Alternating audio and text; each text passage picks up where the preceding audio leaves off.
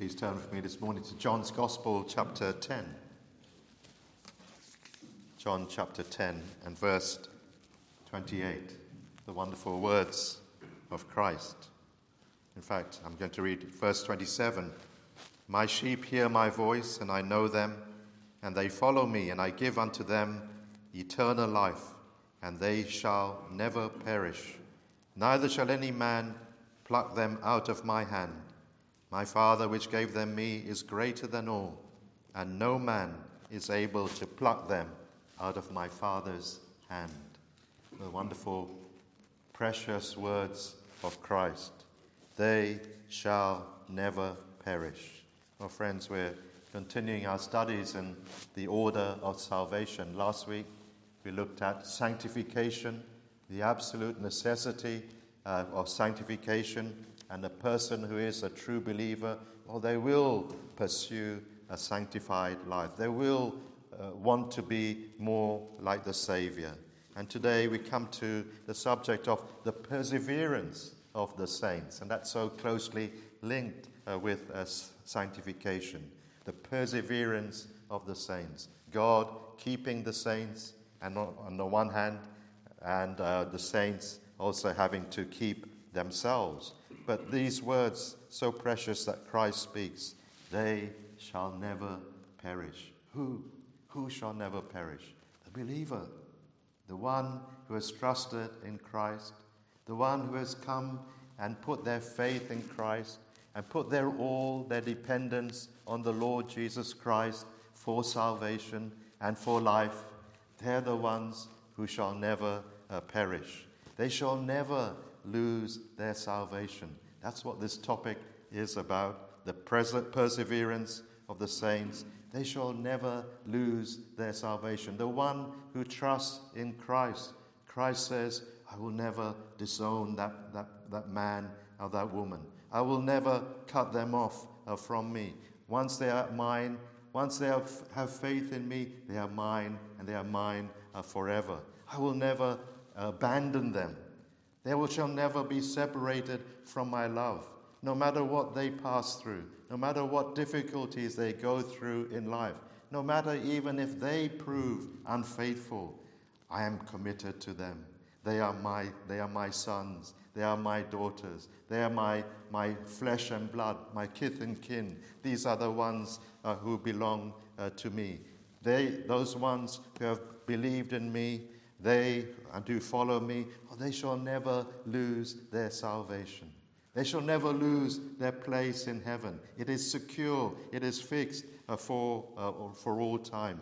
These ones shall never be cast into hell. Never, no, never, we could say, will it happen to one who has truly repented and trusted in Christ. Their salvation is safe. Their security is in Christ. This is the message, friends, that is at the very heart of this doctrine.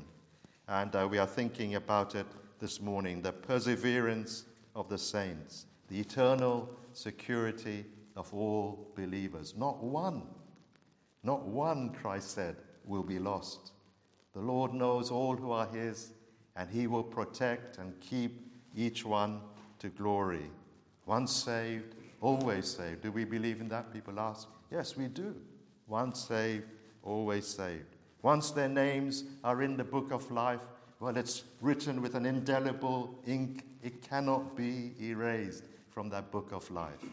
Once you're in Christ, always in Christ. Once you're adopted into his family, you're always a member of his family. He will never disown you. He will never disinherit you and say, now you're proved unfaithful as a son, as a daughter. I expected better things of you. Go away from me. He'll never say that to you, even if you and I prove unfaithful, and we do so often. He never is unfaithful to us. Once forgiven, once pardoned, once accepted by the Lord, never will he condemn you again. Never will that penal punishment be expected of you again. This is it, friends. What a wonderful doctrine this is. What a comforting teaching of the Scriptures this is. and it's one of the greatest helps. If you haven't grasped this, if you haven't come to believe this, will be one of the greatest helps to you in your spiritual life. I have to say, right at the start, from personal testimony, it has been one of the greatest helps to me. I never always believed these things. I used to think the other way around. I used to think what we say is the Arminian way, that one has to keep oneself. After one is saved and comes to the Lord, well, now the onus is on you. Now you have to pray every day. Now you have to maintain a good walk with the Lord. Now you have to abide in Christ. You fail to abide in Christ, well, there's a great danger. You may be cut off from Christ, and you may lose your salvation. And it's in that sort of fear and trembling way that often I used to carry out my duties and do it not so much out of love for the Lord, but because I was scared to lose my salvation and afraid that it could be taken away from me. After all, doesn't the Word say that? Aren't there scriptures which seem to teach that we can be cut off? Well, there are. John 15 verse 6 talks about, if a man abide not in me, he's cast forth. Matthew 10:13, only he that endures to the end shall be saved. And they seem to teach, I thought, that one can be cut off. So that was my understanding of those texts. But actually there's a different meaning, and we'll look at that a bit later. But as a result of a misunderstanding of this particular doctrine, well, my Christian life really was one of fear and trembling, rather than of joy and of walking in a secure way with the Lord. Thankfully, I came across the writings of somebody who was a great help, A.W. Pink, and his book on the perseverance of the saints. If you haven't read it, it's well worth reading. But that helped me to see Scripture and this particular doctrine in a clearer way, and to draw much comfort from it. And this is what we all need. So this teaching, friends, of eternal security, the perseverance of the saints. But we have to say right at the start, it's exclusive. This is not a teaching for everyone. It is especially the perseverance of the saints. It's only for believers. This is not a promise that for the unbeliever. The Lord cannot say and does not say to the unbeliever that he is safe, that he shall never perish.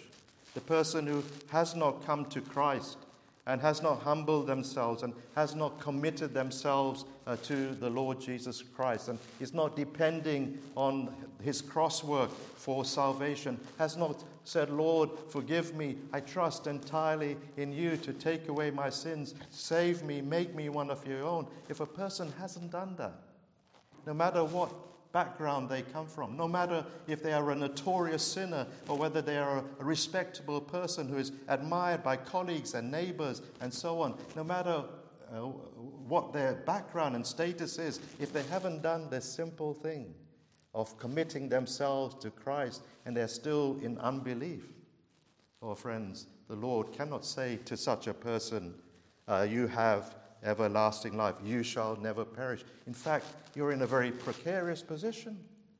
You're in a very dangerous position because actually you're on the road to perdition. You're on the road to perishing. And it's urgent and necessary that this is a matter that is not put off, but that is you're made right with the Lord sooner than later. But friends, we could also say this is not a promise for the professor. And sadly, there are people who make a profession. Perhaps they've said the prayer, but they haven't really been changed. They have a form of godliness. They seem to be Christians on the outside, but there's no grace in the heart. They're still the same kind of people as they were before they believed. That believing in Christ, which they say they have, well, it's made no difference to the way they're living their life. They're still going after their worldly entertainments, and they're not living separate from the world. It's brought about no about turn in their life where now their disposition is for Christ and for his kingdom and for his glory. In some way that's not evident. It cannot see it in a person's life. He's there. They say I'm a Christian, but there's no love for Christ. There's no love for his name. There's no love for his word. There's no love for his house. It's missing. It's not there. There's the same person as before. There's no burden for holiness. Oh, friends, if a person who is a professor like this, well, these words do not apply to such a person. But this is a promise for the true believer, the one who has really come to the Savior, the one who has repented of their sins, who has been born again and knows that God has changed their life. They are now who are living, who are mindful of the things of the Spirit, who are pursuing sanctification, whose chief desire, yes, they go about their day-to-day work and they seek to do all that they do for the Lord. The Lord's kingdom is in their mind. To please the Lord is at the forefront of their mind. And they follow the Lord through thick and through thin, no matter what happens, no matter what difficulties come their way. They feel, I cannot let go of God. I cannot depart from him. I cannot go away from him as perhaps other people do. Well, such an one will persevere to the end. The Lord says to that person, you've committed your soul to me. I am committed to you. I am committed to saving you. I'm committed to bringing you from earth all the way to glory. Yes, you will go through difficulties, trials, testings, things which will cause you heartache and distress in life, but I will be with you. And I will uphold you and preserve you in those times. And I will bring you safely all the way to glory. You will never perish. Oh, friends, this is the word of our Savior.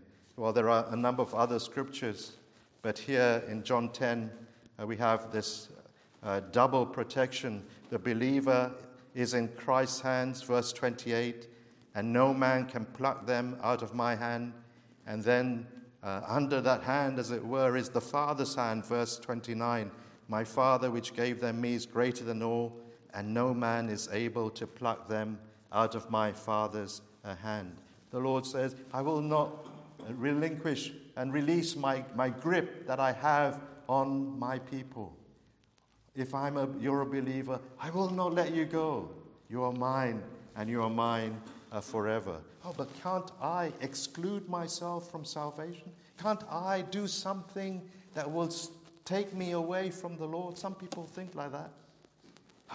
Yes, I maybe a sin that I do. No, friends, if you are a true believer, even you cannot separate yourself from the Lord. Look at this as well. The Lord said in verse 28, I give unto them eternal life. Now, friends, when the Lord gives you something truly, he doesn't take it back. He doesn't ask for it back. He doesn't say, oh, sorry, I made a mistake giving that to you. Please send it back. He doesn't do that. When the Lord gives you faith, when Christ gives to you repentance, when Christ gives to you new life, when Christ gives to you eternal life, well, they're yours. They're yours to keep forever. Forever yours. This is how the Lord works.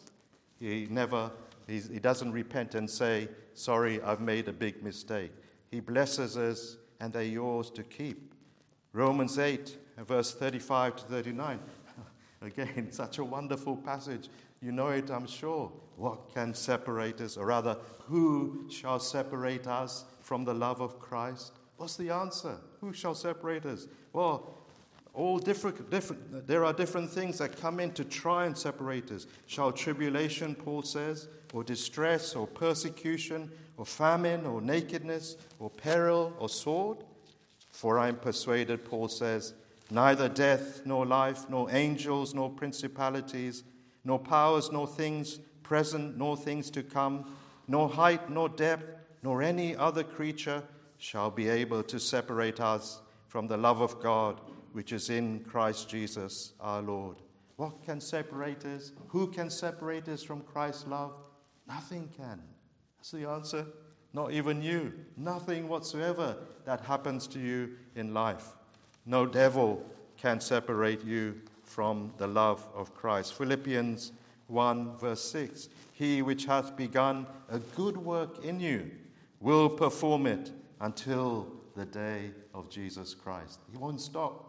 He will continue until the day of the Lord's return. Well, these are some verses. There are so many others. You could think about the foundation of this doctrine. The foundation of this doctrine of the perseverance of the saints. Why will saints persevere? Well, because of this, the Trinity, because of the work of the Trinity and the purposes of God. We can think about the election of God. Once the Father has elected and given to the Son a certain number of people, well, that certain group of people shall be brought through to glory.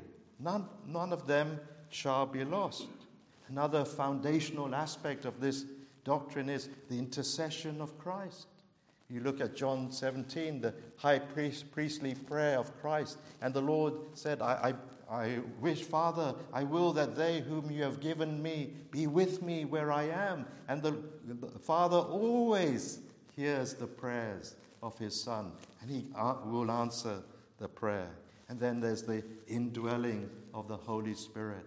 God places as a deposit his Spirit into our hearts, and that is a guarantee of our salvation and of our making it, as it were, to heaven. One more scripture, 1 Peter chapter 1 and verse 5, where Peter tells us that believers are kept by the power of God through faith unto salvation, ready to be revealed in the last time. And this is an important point for us to keep. How is the believer kept? By the power of God, by God's power. God is the one who is keeping you. Christ is the one who is upholding you, just as he upholds all creation and he upholds all things in the world, so he upholds and keeps each and every believer. But we also have a part to play. We also must keep ourselves by using the means of grace, and we'll come to that in a minute. But even though we may keep ourselves, we need God to keep us. At the end of the day, ultimately, it is God's power that is keeping the believer and preserving them. It is God who is watching over them and preserving them all along the way. It is he who is helping them and assisting them. It is he who keeps them from falling away completely from him. Oh, they may slip up every now and again. They may sin and may fall even into very grievous sin. They may be reattracted to the world and leave the Lord and go back to living like they were before they came to the Savior. They may leave off praying in secret, and things may just become nominal to them again and dry to them, and they may leave off church fellowship, and they may even fall into some very gross sins and bring scandal into the church, and they may fall by falling into immoral sins and bring great dishonor and displeasure to the Lord, and yet still the Lord will not cast them off if they are his true people, if they are true believers. They may backslide from the Lord for a long time. They may be away from the long time, and every one of us may be thinking, well, that brother, that sister, they were so zealous, but now they're no longer in the church. Maybe they're not a believer anymore. Maybe they're not a Christian. But if they are true believers, well, the Lord is going to deal with that man, that woman, because they're his child, and he's going to have to chastise them, and he'll hedge up their way, and he'll make life difficult for them, and he'll make life uncomfortable for them, and all those things that they've turned to, which have become idols, as it were, again to him, well, he's going to make them very uncomfortable in those things. It may be some earthly pleasures that they've gone into. It may be a relationship, an immoral relationship that they're entered into. Well, he's going to spoil those things that they're finding pleasure in, because that's his way of discipline, to bring his child back. and he was going to hedge up their way. He's going to trouble their conscience so that they won't even feel comfortable being away from the Lord. And they will be brought like that prodigal son, again to their knees and to their senses to realize, oh, what a fool I've been. What a fool I've been to live away from my father's house and to live in this kind of a way. I must return to my father. And they say to themselves, I will arise and go to my father.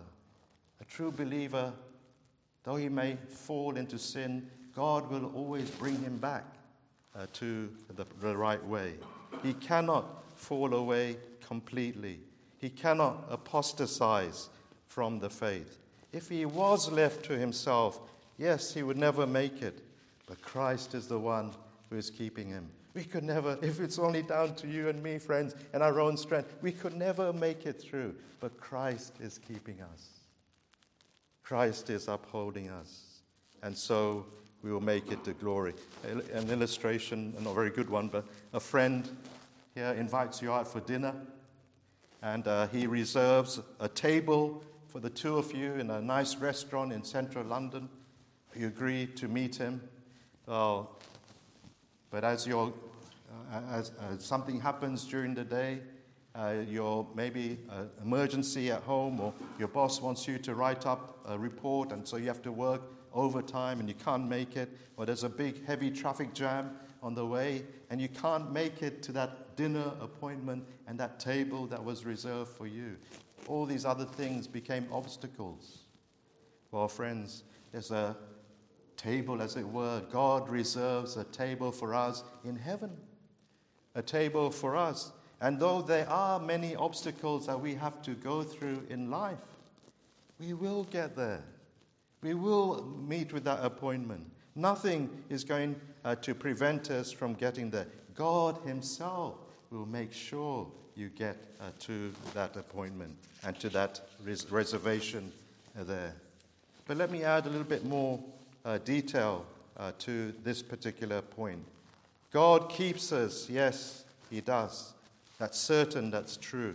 But he keeps us, Peter says, through faith. He keeps us as we exercise faith, as we use the means of grace. God has put in place these means: prayer alone with God, secret prayer, the renewing of our minds through Scripture as we think on Scripture, the fellowship, the public attendance, hearing God's word, the preaching, self-examination, examining our sins, confessing our sins daily to the Lord and repenting daily. All these things, friends, are the means of grace that God has put into place and given to us to use. So through these things, God keeps us. Though we are to diligently pursue. We're not to just sit back and say, oh, God's going to keep me, so I just sit back and live as I like and just sail all the way to heaven. No, friends, you have to exert yourself as well. You have to be diligent in the use of these things even. And you have to be fervent in the things of God. And it's through this diligence and fervent use of the means of grace and striving that the Lord keeps us. What a beautiful example is in Acts 27. In Acts 27, you remember Paul and his companions, they were caught in this ferocious storm on the sea, and their lives and the lives of everybody who was on board the ship was in great danger, so much so that all hope of everyone on board was lost. And everyone thought, we're going to perish. But then an angel of the Lord appeared to Paul in the night and assured him, no one on board the ship is going to lose their lives. Everyone is going to be saved. Everyone would survive this terrible storm. Well, Paul conveyed that message to everyone on board. He told them, God told me this, none of us are going to perish. But then as the ship eventually neared land, there were some sailors who tried to make a secret dash for it, and they jumped into the lifeboat and they wanted to get away secretly. But Paul said, except these sailors abide in the ship, ye cannot be saved. Well, You may ask, well, God has already given the promise that everyone is going to be saved. Why worry about whether these sailors make off ahead of time? Why worry about it? God has already promised it's going to happen, isn't it?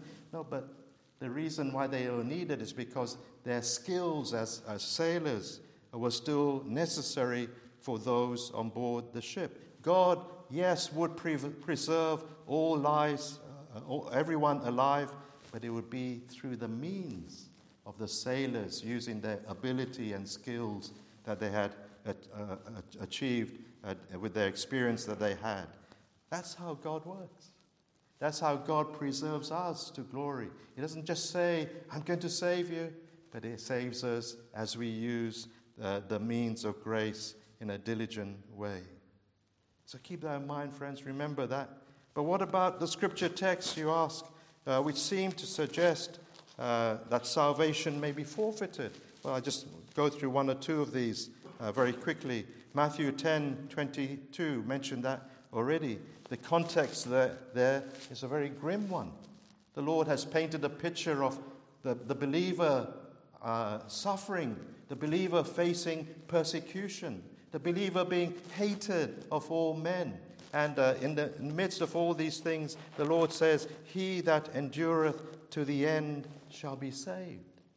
Now, when you look at that, you may think it's saying that a believer who just holds on, as it were, by the grit of his teeth, even through all these things, he's going to be the one who is eventually going to go to heaven. And the one who doesn't hold on, the one who gives up and turns back, they won't make it. But that's not actually what the verse is teaching. The verse actually is better to look at it in the sense of, how will you know a true believer? How will you recognize one who is truly of the Lord? Because they persevere, because they endure regardless of the persecution and the hardships that are coming their way. They still hold on. You can recognize that they are a true believer by these things. An unbeliever, yes, will go away. Oh, you can see that. They would depart. But a true believer doesn't turn back, and he endures right to the very end. The professing believer, he has that profession, but when all the troubles come, he turns back. You see this in the parable of the sower. You remember that there was this one category of hearers who heard the word and received it with joy and gladness. And it seems like, very quickly they say, I want to become Christian. I want to follow the Lord. But then trouble comes, and persecution comes, and difficulties come. And they're as quickly gone as they came in. And they give up the faith. They're offended. John 15, verse 6. If a man abide not in me, he is cast forth. And again, it seems it's not saying that, referring to a true believer, it's referring to a professing believer. One who has no connection with Christ. He doesn't abide in Christ. He has no connection with Christ. And so he bears no fruit. Hebrews 6, a passage which has troubled so many believers. But again, when you read it, friends, it's not describing a true Christian. It's describing one who has had some experience of the good things of God, but never sincerely repented and never truly converted. There are a number of other texts. In fact, there are other texts like this ones, but they are more, they act as warning texts for the true believer. If you look, I'm sure you've read through Hebrews, and you know that the book of Hebrews was written to believers, to Jewish especially, who were suffering and who were being persecuted. They'd initially started off very well, and they were steadfast in the faith, but now they're beginning to wilter. Now things are beginning, the fire's heating up, as it were, of persecution, and they're considering and they're thinking of leaving the faith perhaps. This is the temptation that's come their way. They've stepped out of Judaism into Christ, and it's been very costly for them. And they're tempted now to go back because it's too much, as it were. But Paul writes to them, and he warns them, and he shows to them he writes them some verses which seem to suggest that, or rather to warn them that if they go back, then they will show themselves not to be true believers. Take heed, brethren, he says, lest there be in any of you an evil heart of unbelief in departing from the living God. And again, we are made partakers of Christ if we hold fast our confidence steadfast to the end. And again, Hebrews 10, if any man draw back, my soul shall have no pleasure in him. Why does he write in this conditional way? Why is he doing this? Why don't you just assure them? Well, because the believers need it. And the believers, actually true believers, will welcome such verses. It'll be a spur to them. It'll be an encouragement to them to carry on, to persevere right to the end. And that's how we should respond to such texts, to welcome them. Friends, we know our hearts, don't we? We know what we're like. We know how easily we're prone to leave the Lord. We know it doesn't take much for us to turn aside from the Lord. Don't we need texts like this to probe us and poke us and nudge us and keep us in the right way and to stir our hearts to keep following the Lord? We're aware that there are so many temptations around us which are very luring and powerful, and we easily can succumb to those things. And so we need the warnings. We need this. It's a help. It's not to make us fear and tremble, but it's an exhortation to us to persevere right to the very end. Oh, friends, this is the doctrine of the perseverance of the saints.